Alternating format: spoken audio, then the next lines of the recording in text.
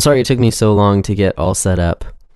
I got myself 3 different beverages for the recording session. Oh, snap. What do you have over there? I've got plain old filtered water.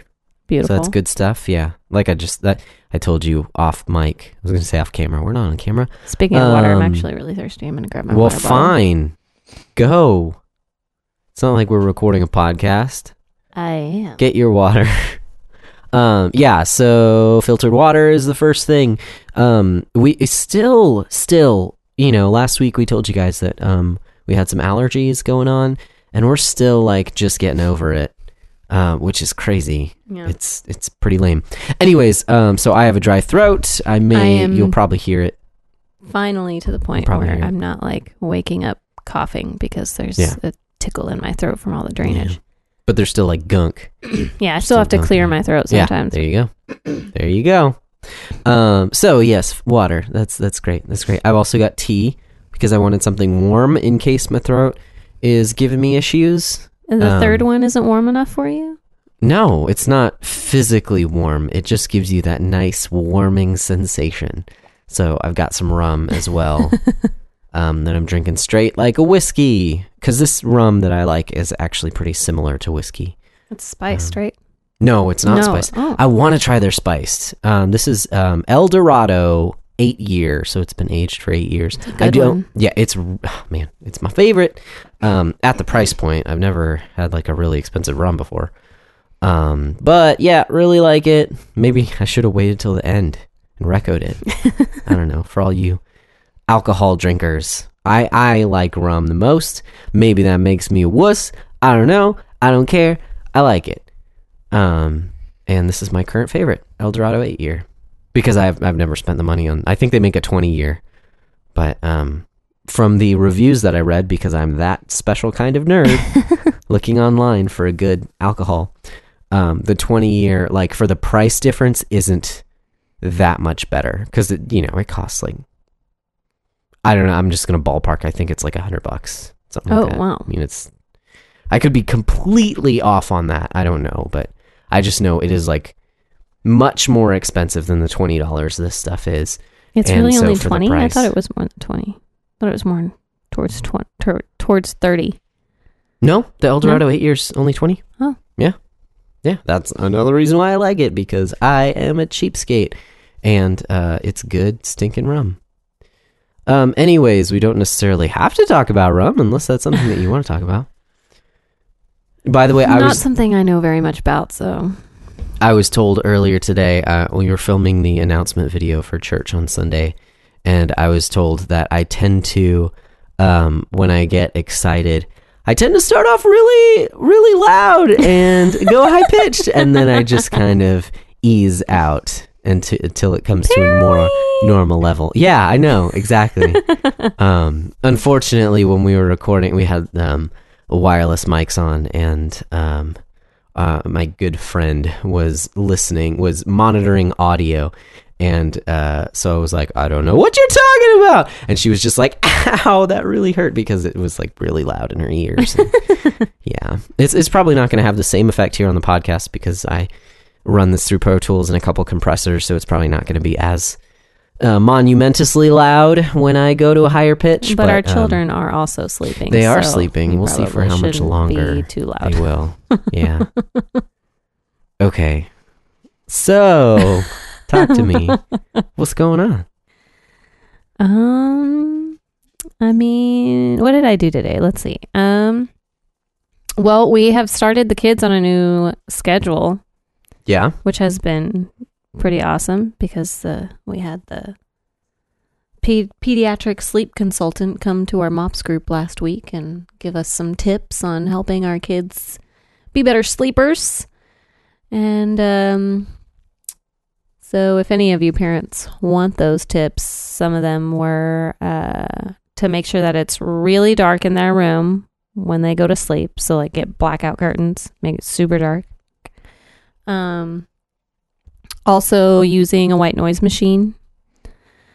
Making it cool in the room and making sure so like all kinds of crazy colors and shapes and like bears and stuff jumping out of it. Has to be really cool, right?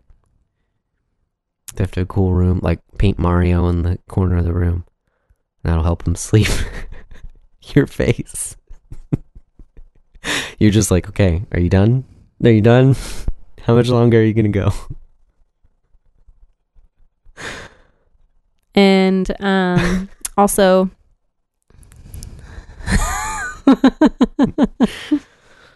that's good. Yeah, that's good. Just Thanks. don't even acknowledge it. Just keep going. Making sure they wake up in the morning between like 6:30 and 7:30. And which was a big thing for us because we would put the kids to bed around like 9:30 and they would wake up around that time, except for Josie. She was an early riser. But anyways, so we just completely changed our schedule. So now we've started getting the kids up at 7:30, and then, you know, Josie takes a nap a couple hours later, and, you know, just getting them on a really strict like nap and bedtime schedule. So now their bedtime is 7:30. And, you know, just using all these little tips, and it's been pretty awesome. It's kind of crazy. I'm not a morning person whatsoever. And so I always thought, like, I dreaded the day that I would have to start waking up early with my children, you know, because normal children wake up around that time, and my children weren't like that. But it's actually been pretty awesome. Like, we get to hang out and have breakfast as a family, and we get to do more stuff during the day.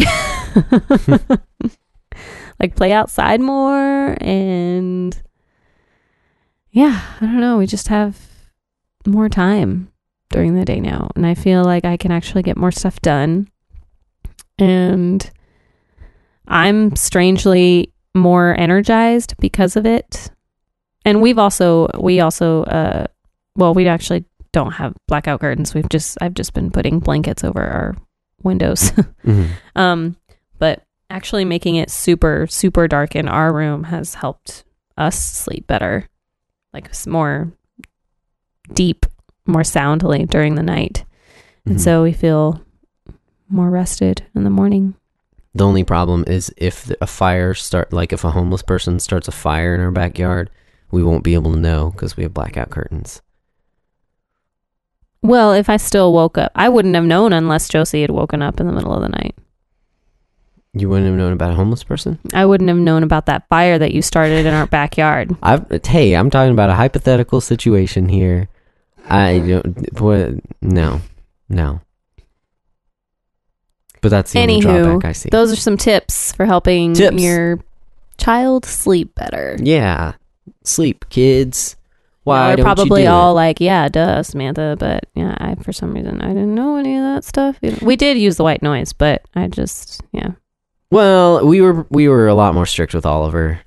I think just with Josie, we haven't been. We've just been like, yeah, it's no big deal. Ollie's still awake at, 9:00 and still running around. So we'll just keep him up. It doesn't matter.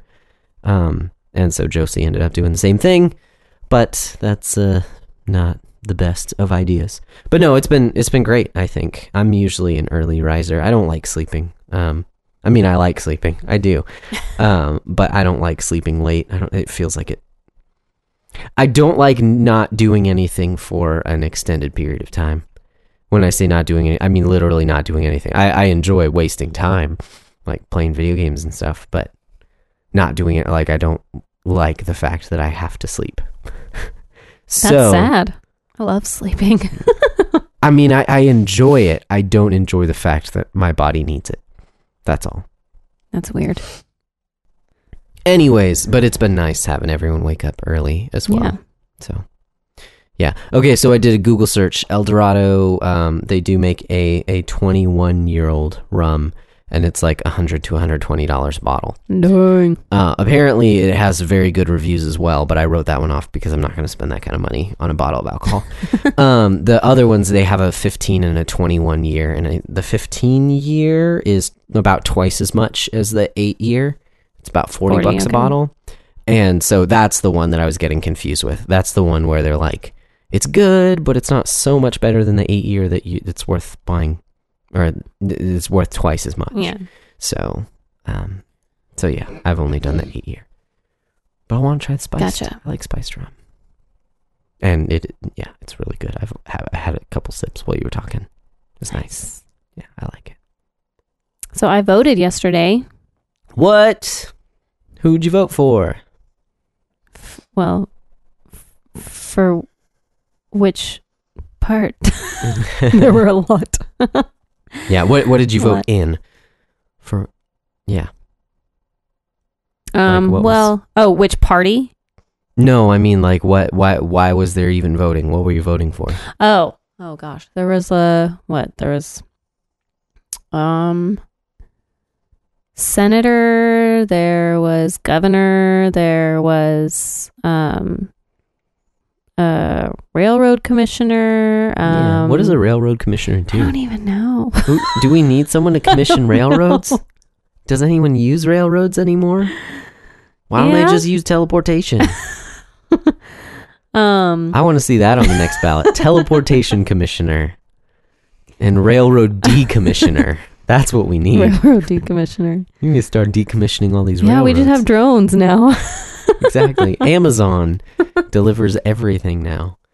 Yeah, it was the Texas primary election. Yeah, so it's not the full thing for November in Texas, but it's the primary elections. Yeah, because with all of the tumult. Oh, was that still part of early voting? No, these are the primaries. So like presidential primaries. Oh, yeah. There are like 16 different candidates and they have to whittle it down to one. That's kind of what this was. But for Texas. Yeah. And it gives you an idea of like who's going to come out in November to actually do the voting.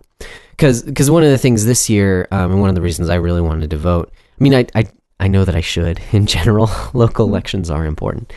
I just forget about them most of the time. Well, I'm really bad at being informed about that stuff. Yeah, me too. The sad thing is that I do think it's important. I just don't, my actions don't show it. Yeah. But yeah, it's so the big thing about these primaries is that, there have been a lot of Democratic candidates who have been getting a lot of support simply because, so if you don't know, if you're not from Texas, Texas is a red state. We're pretty conservative here. We live in Austin, Texas, which is the most liberal out of the entire state. Like it doesn't, it's very different. We have UT, we have lots of businesses here. The tech industry is big here in Austin. So we have a lot of people moving to Austin. The flack, lots of people get flack because they're from California coming to Austin. Whatever. Anyways, we are the liberal hub of the entire state, but the rest of the state, for the most part, is pretty conservative. Yeah. So, we've had some liberal candidates gain a lot of traction, specifically because our president. There's lots of people who don't like our president. Go figure. So they're kind of like down with his policies. We need to rise up and change the way that Texas looks. So the early voting period last week, there was a lot of hubbub because there were a lot of Democrats that came out. Like I think it was up like 40% of votes. Votes were like an additional 40% from the previous primaries, like 4 years ago. I think 4 years ago. I don't know. So they've been getting a big push. So I was kind of like, well, yeah, I really need to get out and vote because I would hate to see Texas turn blue.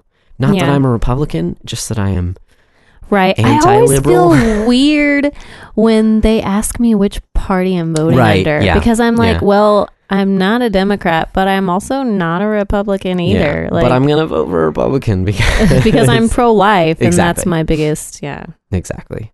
So, issue. Yeah. Once I don't know. Have we explained that? I don't know. I can't remember if we had in the past on the podcast. I think so, but regardless. So Explain what? Well, just our issues with voting. I'll just explain it right now. Is that we're not what you would call a one issue voter. It's not like if you're pro-life, we're going to vote for you. Like, that's not the only issue that matters. Right. But I do see it as a litmus test, and I will not vote for someone who is not pro-life. Yeah, exactly. I believe that the core of everything in politics, I believe that the government it's created for the protection of its citizens. Like, that is its one job. I'm a libertarian, can you tell? Yeah. And when there's a proposition asking, like, how is it worded? Is if you want abortion to be abolished in the state of Texas. Yeah, the proposition was on the ballot, and you either vote for or against. And it was, I believe that Texas should abolish abortion. Yeah.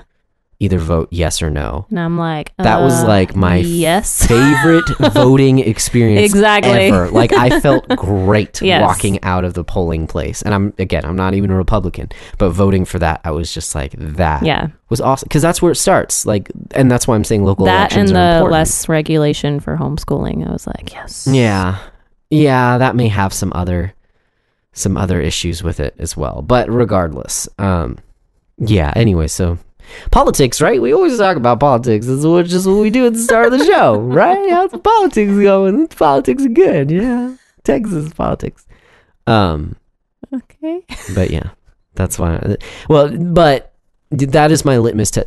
If you, as a leader of our country, are not willing to protect our most innocent citizens, our most vulnerable citizens, I don't think you should be in a place of leadership. And so I will not vote for someone who is pro-choice, who thinks that we should continue to murder children. Yeah, exactly. Yeah. So it's not the only issue, but it is like the first issue, like whether I can even vote for you. So anyways, that's fun. So you voted? You voted this week? I did. Yes. Cool. I voted too. It was nice. Really cute. I took the kids with me. Yeah. Which I was... Okay, so I was like, I'm going to vote. I'm going to do this. I don't care if it's hard. Like, having the kids with me, I'm going to go vote. But it was awesome. Like, I had Josie in the ergo, like, on me, and she was just, hanging out, looking around, smiling at people, kicking her legs. And Oliver did a great job. He was quiet. He stayed next to me. I did have snacks for them, so that helped. That helped a lot. But yeah, he stayed right next to me, and he was just really well behaved, and would say hi to people, and was really polite, and people were just like really taken with him and thought they were adorable, of course, because they are. And it was just an overall good experience. That's cool. And it was funny, one of the ladies who was like running is that called is it called registration? I don't even know. Check-in? I don't know. I don't know. I know those are called polling places in general. Right, but I don't know what the people are called. Yeah. But she gave Oliver like 3 I voted stickers. Nice. It was really funny. Stickers. It's got a Texas star on it. That's cool. But, sorry. Yeah. No, it was a good experience. That's awesome. It was a lot better, much, much better than I thought it was going to be. Yeah. Yeah. And Ollie got a donut out of it. Heyo. So well behaved. Donuts. That's pretty sweet. When I went through all that, because, you have to like give papers and check stuff for like 3 different people before you actually go to cast your ballot. Yeah. And the third person, saw my information, double checked everything. And he was like, okay, you're good to go. You can take it from here. Vote against them rascals. And I was just like, oh, that's so cute. because he was this older gentleman. And I just thought it was really funny because we live in Austin, I assume that most people do not vote the way that I vote. I assume most people are more liberal than I am. So I think he was just happy to see someone like voting against that. Although I did think it was funny because it's like, I'm not voting against that. I'm voting for something. Like there's different it doesn't matter. Semantics don't matter. I just thought it was cute. That's all. Okay. I'm just saying it was cute. Okay, cool. We're done. All right, done with politics. Next topic. For the night. Yeah, no more politics, no more kids. I mean, we wrapped it both up. We did kids in talking about sleeping, then we talked about politics, and then we talked about kids in politics. We should talk about kid president next. I'm just kidding. Just kidding. See, I did it again. That kid is super cute, though. Yeah, he is. So what have you been up to besides voting? Oh, man. Well, I did it again. My voice went all high and I got loud. Oh, okay. Sorry, I haven't. Now I'm just hyper so aware. used to you doing that I don't even like. It doesn't even register. You just talk that way. It's not a big deal. You just do it. Have you had a little bit too much of that rum? I've had like 3 sips. Calm down. Jeez. I'm not the one who needs to calm down. Calling me out on my own podcast here. Golly, I'm going to turn bright red. Oh, that's okay. I give you so much crap. You should probably give me more crap. You don't turn red when you're embarrassed. Yeah, that's true. I don't. It's not like Josie. She turns red because she is white. Oh yeah. What oh my happened to goodness. that girl. She's very, very white. Yes. But she's Mexican. She always will be. Quarter Mexican. Okay, anyways, next topic. How's my week? My week has been good. Yeah, so that'll segue into one of the things that I wanted to mention, that I can't go into much detail on. But this week, I went to the movies. Yay! And I saw a little movie called Annihilation. Can you please stop doing that? Oh, sorry. I'll try. It's just kind of loud. Super loud. Okay, I need to just bring it down. Okay. So I saw this movie, guys. It's called Annihilation, starring Natalie Portman. And I really liked it. Okay, that's kind of weird. I don't really talk like that most of the time. Yeah, I was just talking about the clicking. I know. I was just giving you grief into a microphone. So Annihilation is a science fiction movie. It's directed by the same guy who did Ex Machina, which I think was a really good movie, maybe slightly overblown, and I could do without all the nudity, unfortunately. In Ex Machina, you just gave me a weird face. Not talking about Annihilation, Sorry. I'm talking about Ex Machina. There was, in Annihilation, the nudity meter, you saw Natalie Portman's back for one scene. That was it. That was all. It was a sex scene, but that's all that you saw on screen. So, my preference would be, don't even show that. You can still, you can allude. Right. Allude to those things occurring without showing it. But it was tastefully done. And I was very thankful because most movies don't do that. Yeah, it was rated R. So anyways, this movie, sci-fi movie. It's kind of a sci-fi horror movie. The way that I described it to my little sister is that it is basically like if you took the first Alien movie by Ridley Scott and you rewrote it completely to be an episode of Black Mirror. That's what this movie would be. Because it's got these horror elements, but at its heart, it's a sci-fi movie. And it's really... what the movie is about is not necessarily what is going on throughout most of the movie, if that makes any sense. Well, I feel like a lot of old or like really good sci-fi movies take, and I think Black Mirror to a certain extent does this as well. They take concepts and they put their characters in worlds where these concepts, these science fiction concepts, can actually exist, but the core of what the story is trying to say is universal. So so you have all this crazy tech, but the movie isn't about tech. The movie is really about something deeper. It's about like humanity in some way. And they just use the tech to tell that specific story or show these certain things about humanity. And I feel that that's what this movie did really well. I hadn't heard much about the movie going into it, and so I'm not going to describe what happens in the movie. I think you should go into seeing the movie blind. But if that sounds interesting, sci-fi horror. I was gonna make a dumb joke like you do, but I decided not to. Oh, why is that? Why I didn't? Yeah. Oh, because I felt like too much time had already passed. Oh, okay. You're just like, okay, wrap it up, dude. You're done. Well, no, like I had thought about the joke, but I thought about it for too long. Gotcha. I was like, timing was off. Yeah. Oh, okay. You said you should go into it blind, and I was going to be like, but how can they see it if they're blind? That's true. Movies don't come in Braille. What was that? I was hanging out at work with some guys, and we were talking about on-stage banter at shows with, musicians, how they talk in between songs. And we were just talking, and someone had said something about being blind, and I was like, that would be hilarious if, like, in between songs, you were just like, this next song is in Braille, and you just played your next song. Be really funny. Would it though? It'd be hilarious, actually. That's my kind of humor. The real dry, like, stupid, like, what is this dude on? How much rum has this kid drank?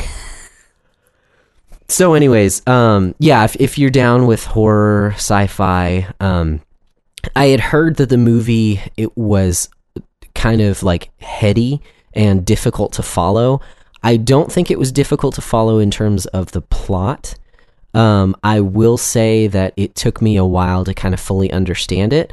Like, I was picking up on a lot of the themes throughout the movie, but after it ended, I was kind of like, I didn't have it all together. I was like 80% of the way there, and so then I went and read some reviews and watched some reviews and read like what other people were saying about it, entered into some conversation in different groups about it, and that kind of solidified some of the stuff that I didn't pick up on and solidified my thoughts on it. So it is kind of cerebral, can't say that word. It's going to take some thinking, but it's not too difficult. Like, some people were comparing it to 2001: A Space Odyssey. I did not like the movie at all. That was a super boring movie. Yeah, I slept through that movie, most Twice. of it. But also that movie's just like Monolith coming down around a bunch of apes with some like big string swells is the start of your movie, and then at the very end there's a giant baby with a monolith. Like, that was just freaking weird. This movie gets weird, but it's not that weird. I don't remember. Oh, okay. Yeah. No, the ending is just like, what? What just happened? And this isn't quite well, when you sleep through half of it and then you wake up at That's that true. part. Yeah, you could probably lose a little bit of the movie if you don't actually watch the movie. If you only see the beginning and the end, you might not get what's going on. So yeah, maybe that's the case. But anyways, I would highly recommend Annihilation. It is not doing very well in theaters, so if you want to see it, I would say go see it now before it gets pulled, because it is definitely worth watching if you're in the mood for a heady sci-fi horror movie. So good. Heady sci-fi horror. Yeah, man. You're not a man, you're a woman. I know that. We also watched another movie last night called Taxi Driver. Oh, yeah. What did you think of Taxi Driver? This is the Scorsese 76 movie starring Robert De Niro. What'd you think? I thought... Okay, sorry. I'm trying to get my thoughts together. Trying to think about what you thought. Well, because I don't think it was a bad movie by any means. Nope. But I wouldn't really say I enjoyed it very much. Okay. I was just, the whole time I was trying to figure out why he was doing what he was doing. Yeah. And I couldn't really come to an understanding of why. And so I was like, oh, this is pointless. And I don't like movies that seem pointless. Yeah, no, I mean, that's true. I don't really like them either. Sorry, like, I'm what doing the other- high-pitched voice thing again. What other movie did I feel that way about? Was that Pulp Fiction? Oh, yeah. I was like, this is pointless. There's no point to this movie. I don't like it. That being said, though, I thought that the acting was great.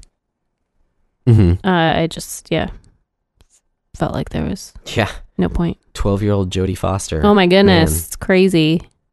It was crazy. Playing a prostitute, which is really sad. Yeah. It was icky. But I was going to say she plays a really good... I shouldn't even say it. Like, I don't even want that sentence to come out of my mouth. She, as a 12-year-old actress, she is extremely believable. And most 12-year-old kids aren't. Just turn on the Disney Channel. You'll see how 12-year-olds act. It's just sad. I don't know. So I think that the movie is actually for film nerds, if that makes sense. Don't take any offense in that, because we watched it last night and there were some things that I liked about it, but yeah, I agree, it was kind of unsatisfying. Like, what it was is that I didn't know what the movie was trying to do. I didn't like the main character. I was interested in what he was doing, but he was so he was making so many bad decisions. He was not likable at all. Mm-hmm. Like, he was a dirtbag. And so I'm kind of like, I want to see where this is going, because I really don't like this guy. Yeah. And the whole movie's told from his perspective. So it's like, what are you trying to do with this movie? And then it all seems to kind of work out for him in the end. So I'm just like, what just happened? Like, I didn't understand it. That said, I have watched a few like video essays on YouTube about the movie, and I'm starting to understand it more. And there's a lot that went into this movie, like camera angles and different shots and different parallels and things that I didn't pick up on while I was watching the movie, simply because I'm not a film nerd. I like movies. I talk about movies all the time on the podcast, but I didn't pick up on a lot of that, and I didn't pick up on a lot of kind of the themes of the movie. So before going any further, if you're interested in watching the movie, again, it's hard to recommend because I didn't quite understand it, and even now that I do feel like I have an understanding of the movie, I get why people really like it. I think it's a good piece of art in film. But again, I wouldn't necessarily recommend it unless you're into film, unless you're like, you need to see it because it's one of the greatest films ever made and you want to see why, then yeah, go ahead and watch it. I just wouldn't expect too much from like the plot necessarily. So that being said, I would like to recommend a couple videos. It's funny. It's an analysis of the movie. It's about an hour long. It's two parts, and they're like 30 minutes each. But he goes through the movie and talks about a lot of things in the movie, an analysis of the characters in the movie, and his analysis lined up for me much more than anyone else's. Like, there was another video essay that talked about the main character as a likable anti-hero. And I'm just like, no, I hated this guy the entire time. He's not an anti-hero. Like, he was a loser. Like, he was a jerk, and he was a loser, and I didn't like anything about him. He was dirty. Yeah, and so this analysis is much more like basically talking about how the movie was about kind of someone, not necessarily going insane, but someone being a walking contradiction and being depressed and lonely and not wanting to get out of it. Like, never making an effort to do anything about it. Right. And actually making an effort to wallow in it, which is really interesting. I didn't pick it up while I was watching it, but now that I see it through that lens, I'm like, oh, yeah, you're right. His decisions were actually to make himself feel worse and to justify going on a killing spree, basically. So, if you just search YouTube, whatever, the channel is Channel Chriswell. He's got this analysis of Taxi Driver. So I'd highly recommend that simply to understand the movie if you're interested in the movie. But now that we've talked about a movie that we can't recommend for 10 minutes, let's move on. Unless you had anything else you want to say about the movie. I just feel like I'm dragging on because I don't feel like anyone's going to relate to that. It's just something that I saw. But, I mean, it was worth a watch. Yeah.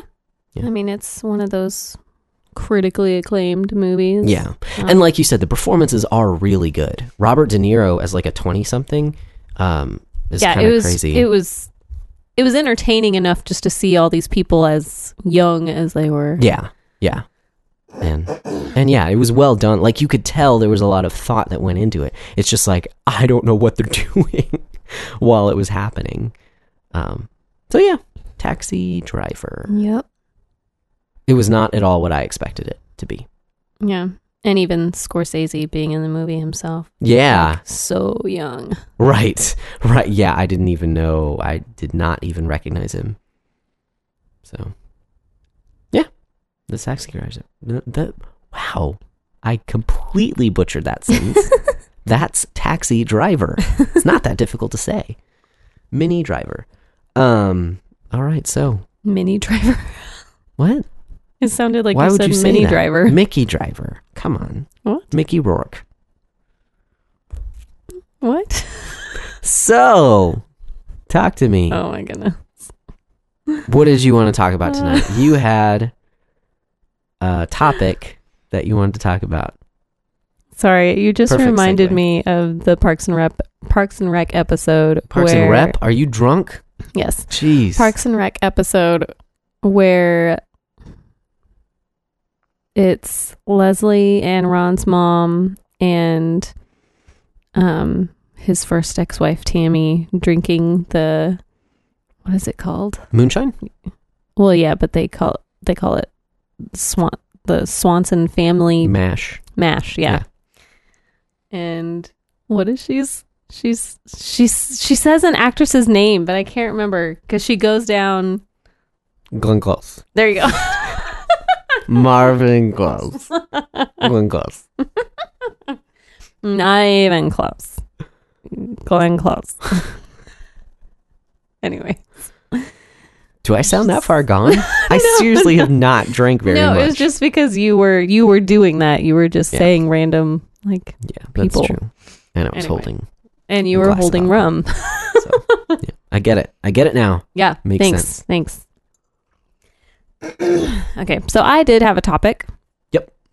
And I want to talk about limited atonement. Dun dun dun.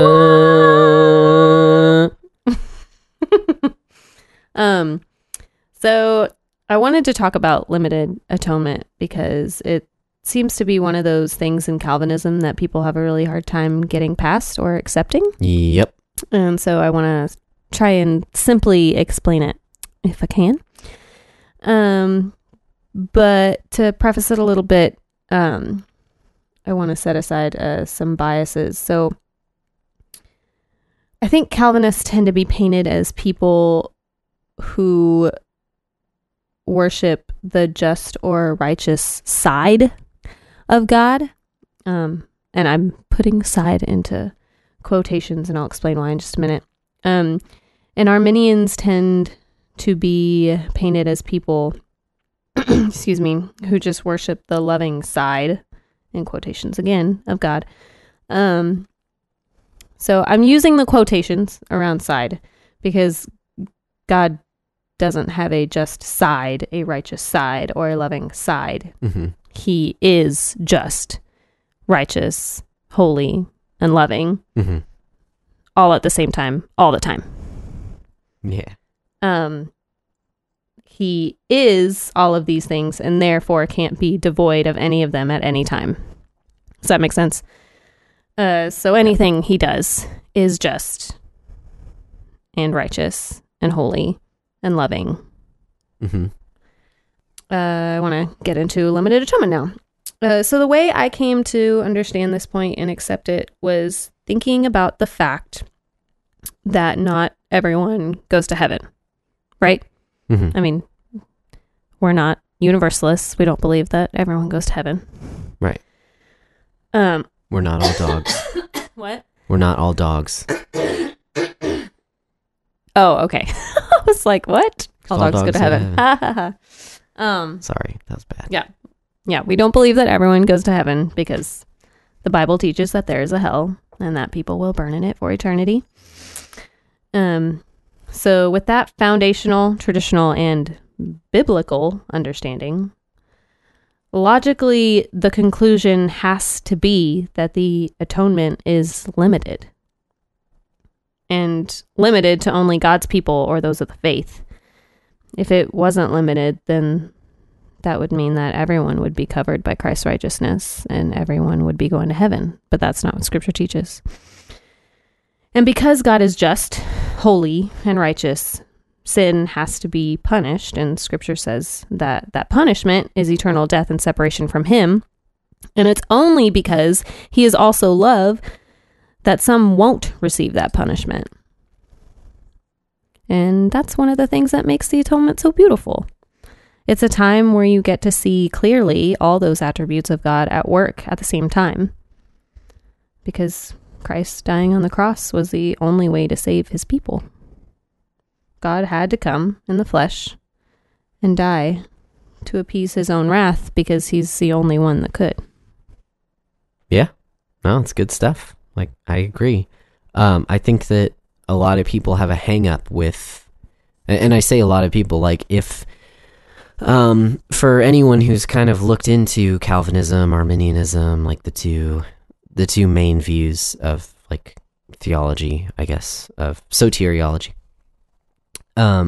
This is the one area of Calvinism that people have issues with. Like, even if they agree with the other... Well, that and irresistible grace, I think, is another one that people seem to be kind of hung up on. Yeah, that's true. But if you hear of someone who would even agree with some of Calvinism, you'll hear this term like a 4-point Calvinist. Right. So there are the 5 points of Calvinism.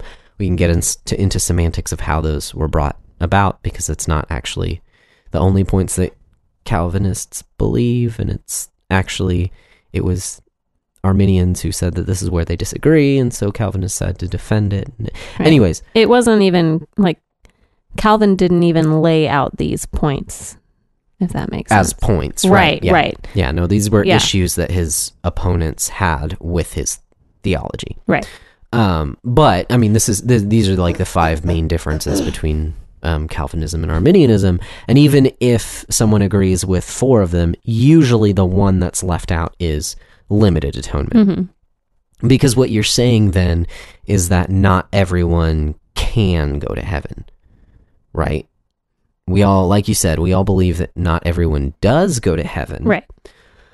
But a lot of people believe that everyone can go to heaven. Everyone has the chance, the ability to go to heaven.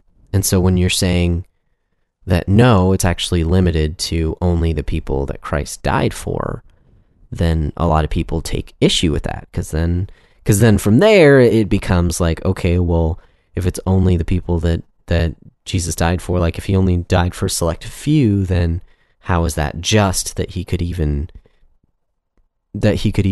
offer salvation to anyone else, like present the gospel to anyone else? And it brings up a host of other questions about man's responsibility. Mm-hmm.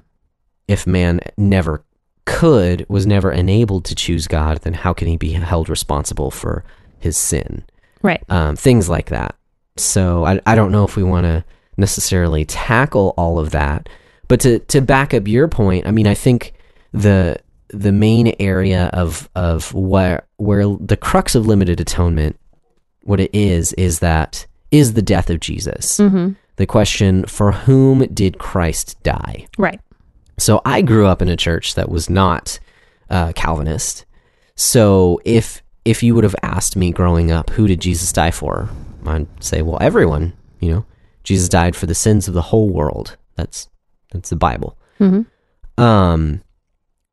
now, I mean, I would take issue with what is meant in that passage by the whole world.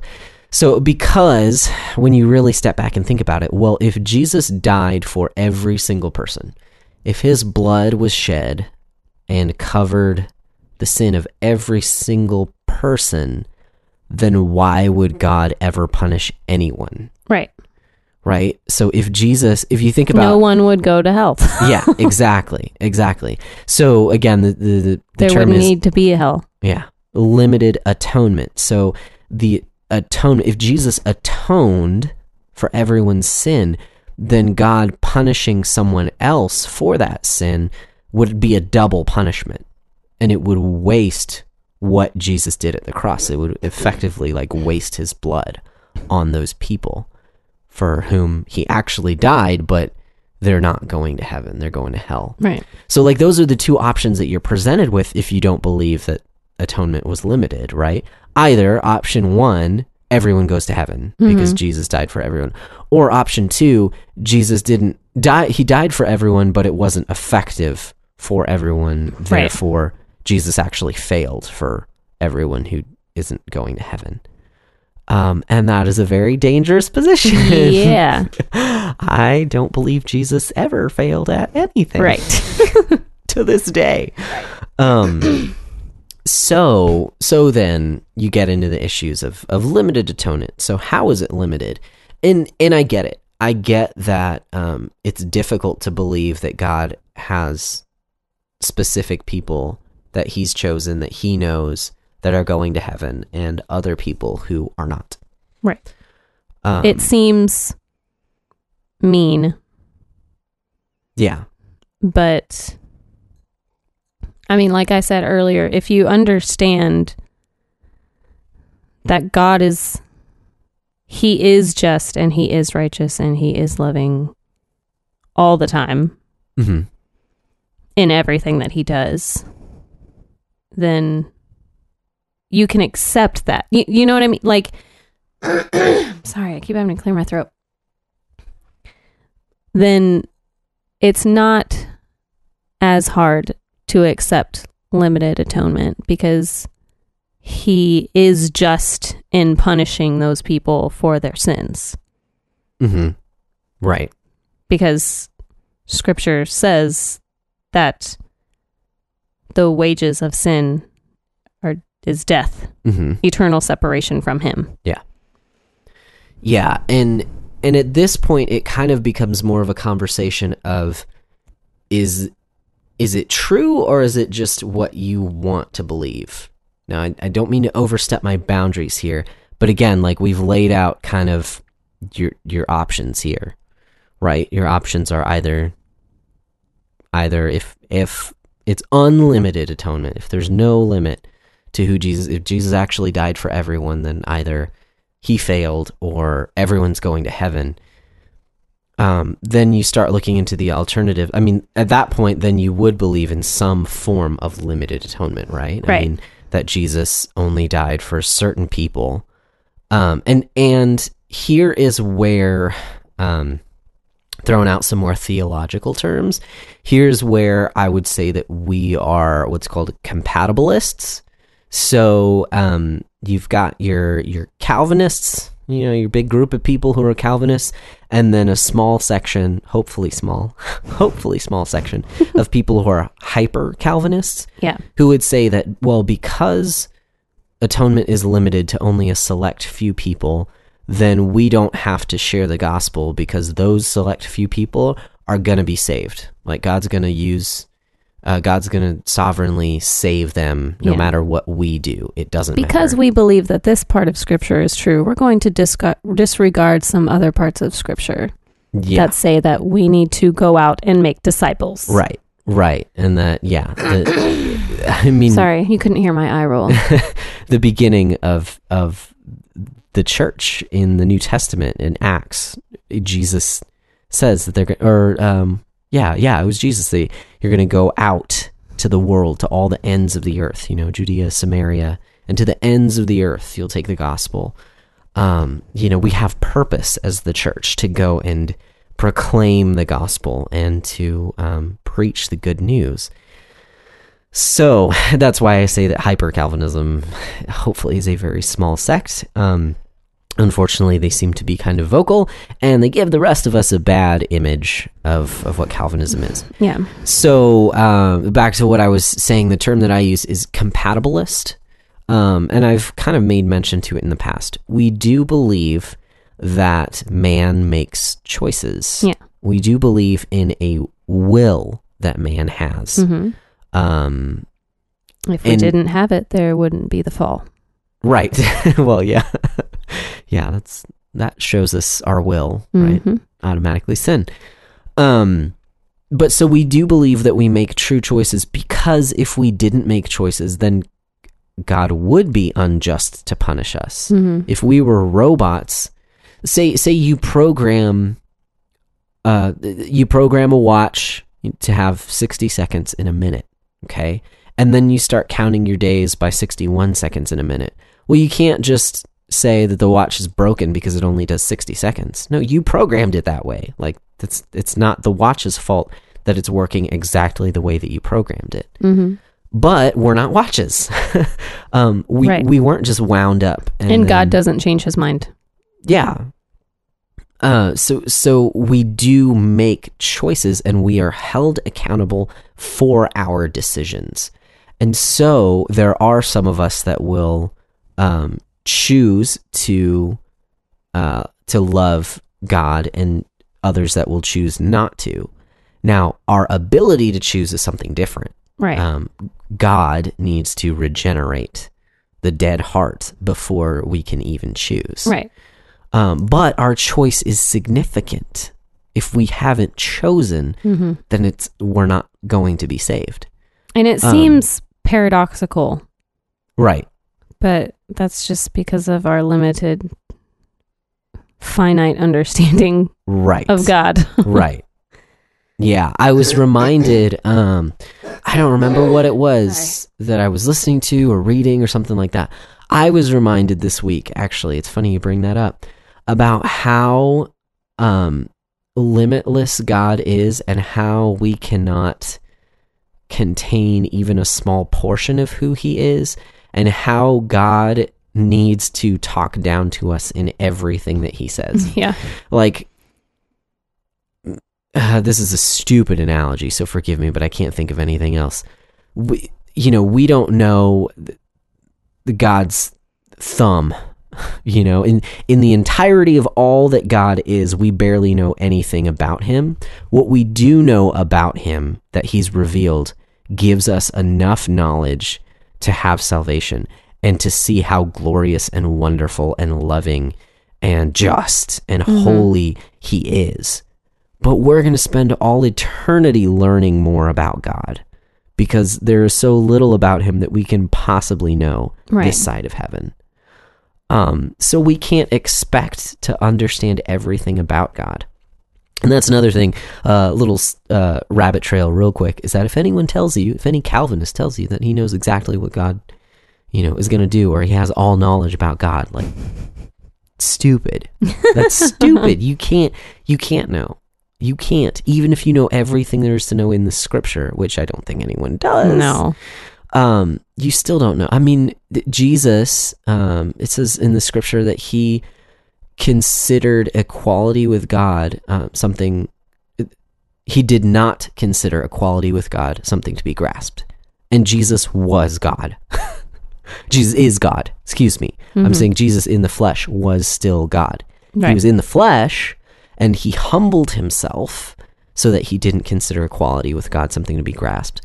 But even God in the flesh, I mean, that already like bends my mind to places that it can't go. Right. So to think that we can understand everything there is to know about God is dumb. And so there's always going to be mysteries about God. There's always going to be parts of him that we can't fully understand this side of heaven. The Trinity? Right. You can understand the concept. Right. But we have no analogy to multiple persons in a single being. Right. We don't. But that's what scripture plainly teaches. Mm-hmm. And so we believe it. We take it on faith that God is who he says he is. Yeah. Because God is not a liar. Exactly. So, anyways, I feel like I've kind of run around in circles a little bit here. But just, yeah, like you said, there are things that we can't understand. I mean, it is a mystery. Mhm. We can't logically put all of this together with our finite brains. It does not contradict itself.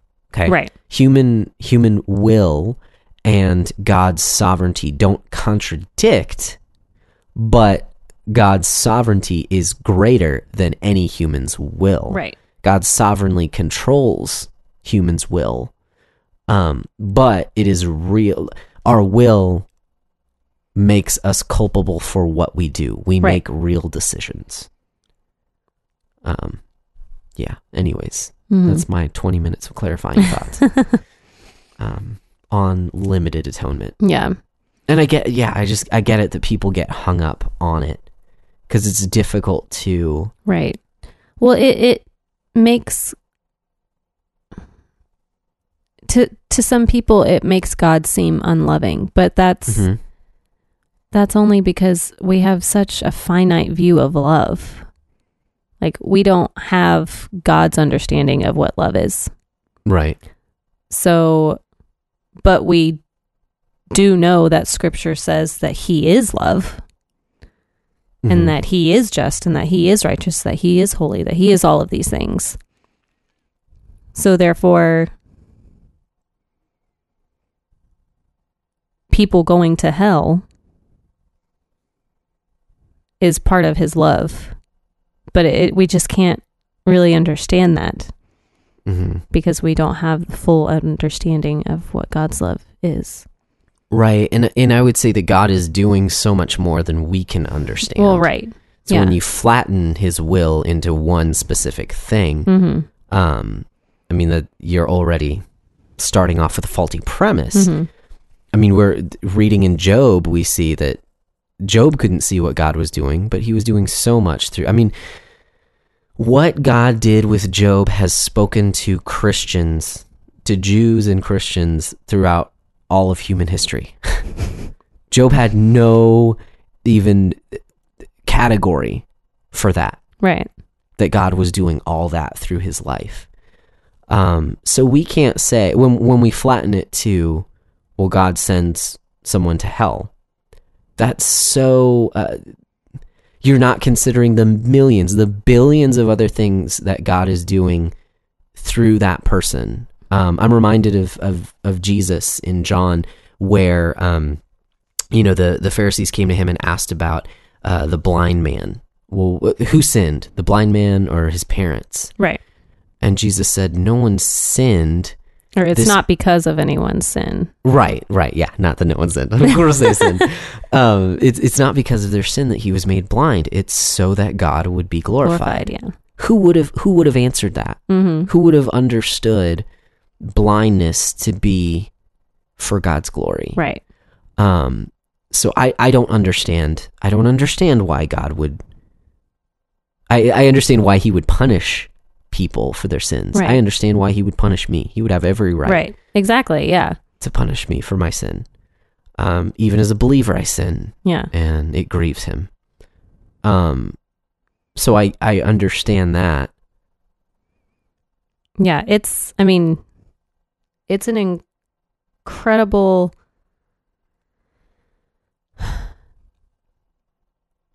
His grace and mercy and love is so incredible that there are some who are going to heaven. Right. I mean, it's amazing that we take for granted that sin doesn't just immediately send us to hell. Right.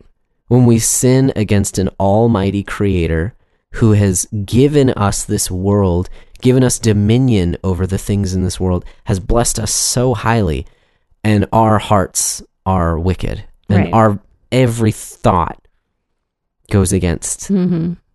Yeah, we see through a glass dimly. Yeah. We want to be just like Jesus said to the Pharisees, you are of your father the devil. We want to be just like Satan. We want to say, no, we're better than you, God. We know better than you. And we live out our days like that. Like, why doesn't God immediately punish everyone insubordinate to him? Because he loves us. Yeah. I mean, it's amazing. Yeah, it's amazing that we can even draw another breath, much less that we're saved from damnation. Amen. So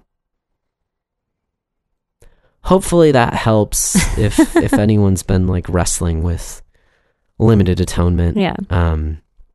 It's not easy, but it's good.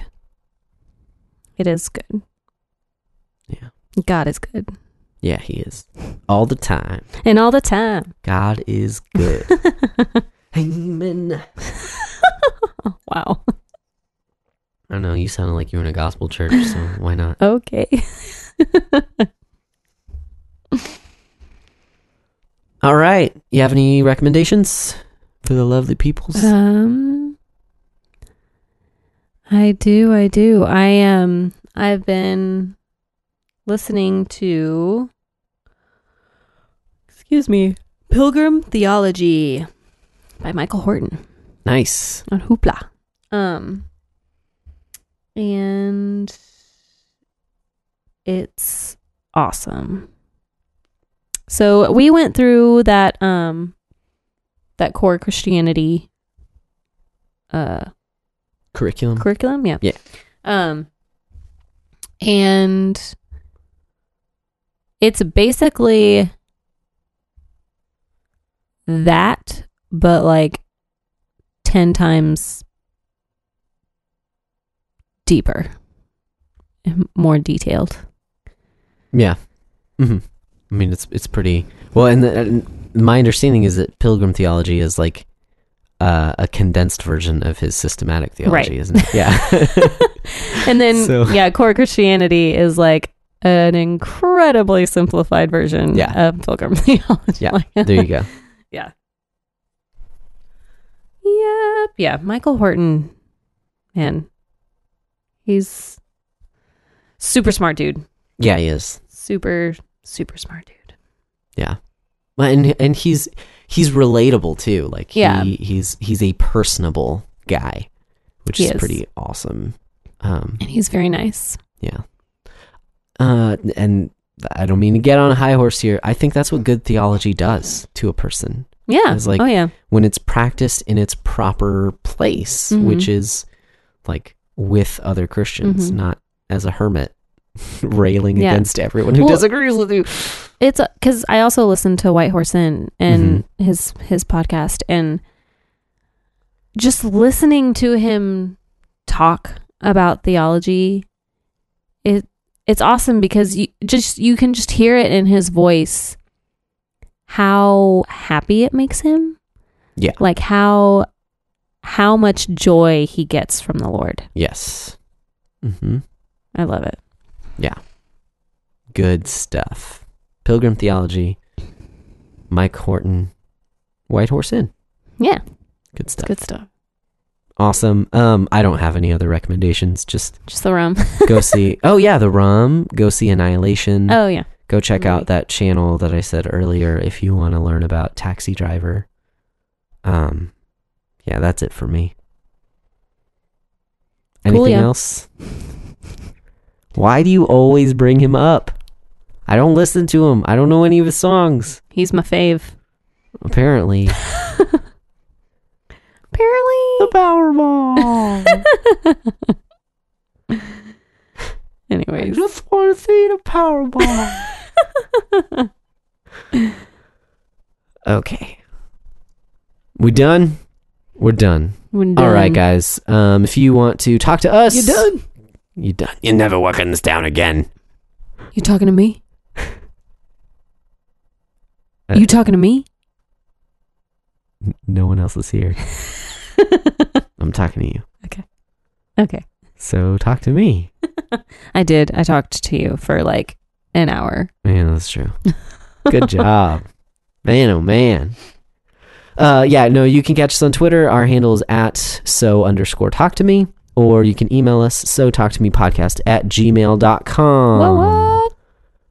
So till next time, go have a conversation With your spouse. with your spouse or with someone else. Go or- ask your spouse what they think of limited atonement. If they even know what that is. Yeah. talk about it. And then be like, hey, See what happens. I listened to this podcast So- about limited atonement. You should listen to it. It's pretty interesting. It's pretty cool. They have The some dude was, pretty like, awesome super sounding drunk. voices. I'm just kidding. I'm not, guys. Like, I'm seriously not even feeling the rum. He's not drunk. Not drunk. You would know if I were drunk. I'm just going to leave it at that. All right. Till next time. Bye. Okay, bye.